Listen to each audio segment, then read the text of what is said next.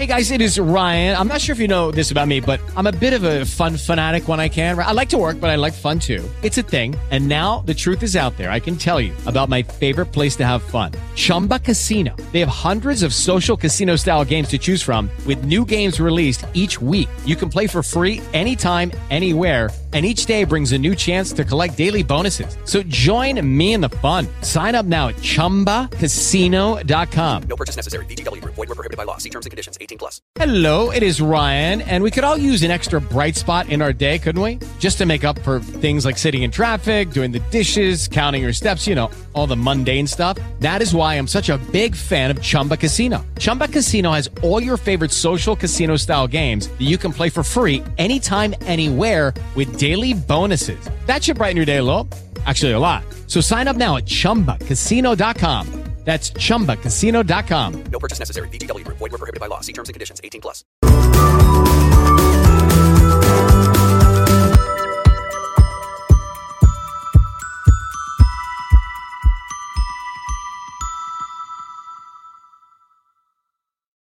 Good morning, everybody. My name is Nakia Trader. Thank you so much for joining me for another verse of the day today.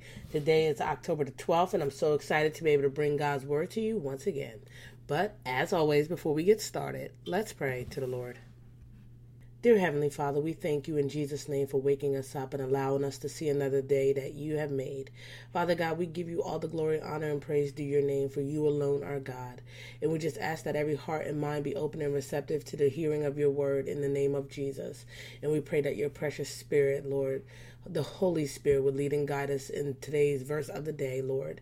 Please help us to understand and comprehend what you are saying. And please, Lord, help us to apply it to our lives that we may grow in the grace and knowledge of your Son, Jesus Christ, and glorify you. And when you do all these things, we'll be mindful to give you praise, to give you honor, and to give you glory. And it's in Jesus' precious and his holy name we pray. Amen. Amen.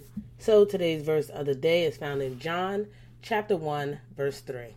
All things were made through him, and without him nothing was made that was made. All right. So, you know, I'm a big sucker for Genesis chapter 1. I'm a big sucker for John chapter 1 as well. And I think it's because it really connects to each other.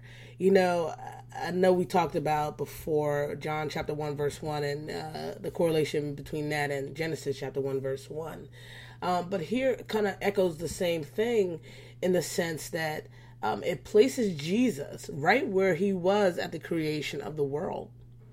But it kind of elaborates and expands a little bit more, as which we previously talked about him not only being there at the start of creation. He actually is and was involved with creation.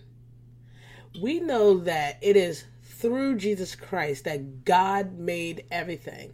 Here the Apostle John reminds us of this truth, or even, I would say, even states this fact that all things were made. Everything that we see, smell, hear, taste, touch was made through him, Jesus Christ. At the beginning of creation, we see God the Father, God the Son, and God the Holy Spirit. And it is by God's ordinance that the earth was created through Jesus Christ by the power of the Holy Spirit. This is how the Trinity worked in creation. This whole world was created not only through the person of Jesus Christ, but also for him. So when God created us, he already knew from eternity past that we would sin and be disobedient against him. And he knew because of our sin that we would need a savior to save us from his wrath because of sin. And he knew already, because that's why the scripture says that Jesus Christ was slain before the foundation of the world, because God already knew that he would save sinful man from his wrath and destruction.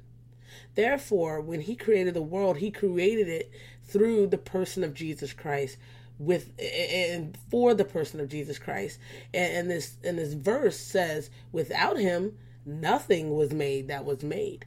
theoretically, that's not only a fact, but actually that is what has happened. Jesus is the eternal Logos. He is the Word of God. And when we see in Genesis that when God spoke, things appeared. That wasn't there previously. God spoke that which wasn't into existence. And he did that through the eternal Logos, Jesus Christ, who is the Word of God itself. Jesus is the Word of God because he is the fulfillment of God's Word. He is the utterance of God's Word. He is the manifestation of God's Word. Jesus Christ is the Logos. He is the written word. He's the Rhema word. He is the Word of God, and it's from the person of the Word we are guided to think of his creative work. We, through Jesus Christ, must remember that everything was created by him, for him, and without him, nothing was made that was made. And if we don't believe, and I remember my brother Clay, he said this, if we don't believe Genesis 1:1, we're not going to believe anything else in the Bible. It's impossible. Genesis 1:1 is the foundation of all scriptures, all the basis of all scripture. And to deny that is to essentially get the rest of the Bible wrong, or look through it from a false, fogged up lens, so to speak.